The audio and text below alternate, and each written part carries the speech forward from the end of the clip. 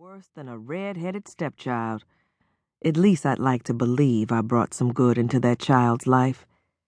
But Gabrielle could dance. Oh my goodness, she could dance. The first time my eyes fell on her running around picking up after those 4 other children like she was their hired help, I saw the greatness in her. I often described her movements as like the seeds on the feathers of dandelions being carried in the wind. Graceful with a capital G. I saw the greatness in her future. Gabrielle's Aunt Cece tried to say I believed Gabrielle was the child I never had. She even said jokingly, or so she claimed after she didn't get the response she'd apparently hoped for, that I could have Gabrielle outright, for the right price, of course. If I could have gotten Gabrielle without the insult of seeming to buy her, I would have taken that child in a heartbeat. In a heartbeat.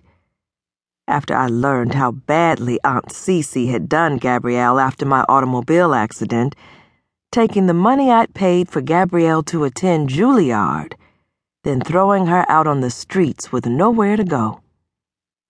I don't even like thinking about that. Why couldn't I have been here? I wanted so much to see the look on her face when she received the information about Juilliard. But to think, that wretched woman took that money, stole it is what she did. Well, needless to say, Cecilia Murphy's day of reckoning is coming, and you can believe that. Those that live by the sword shall die by the sword.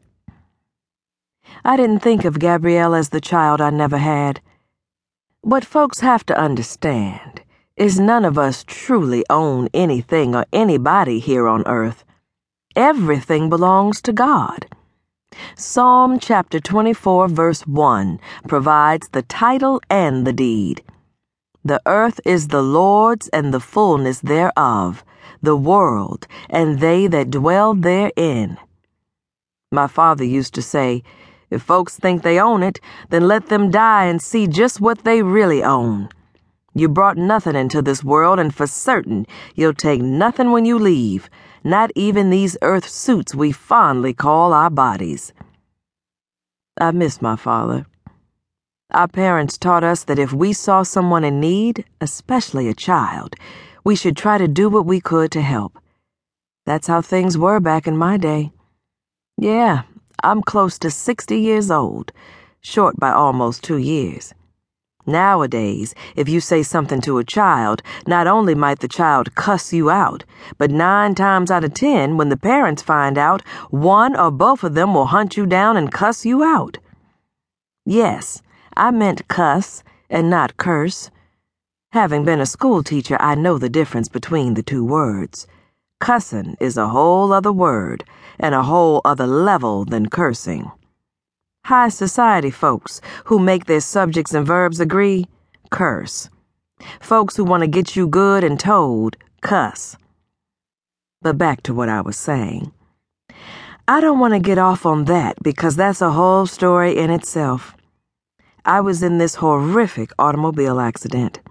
Everybody, including me, believed my life as I'd known it was over. Then Gabrielle stepped into my room and danced me back on my journey to recovery. There was such an anointing in my room that day. Oh my goodness! I felt the glory of the Lord sitting, the weight of His glory on me. There's nothing like the glory of God to lift you up. Yes, God raised me right up off of that sick bed. I heard Him speak to me just as clear as you hear me speaking now. There is more that I require of thee. Get up, Esther. There's too much still left for you to do. So I girded myself up. I began putting on the whole armor of God. I held up my sword. I'm talking about the Word of God. And I was ready to get back on the battlefield. If God has ever told you to do anything, please know that God equips those He calls. He raised me up off that deathbed, and in little less than a year's time, my speech has become 95% clear again. My dance returned.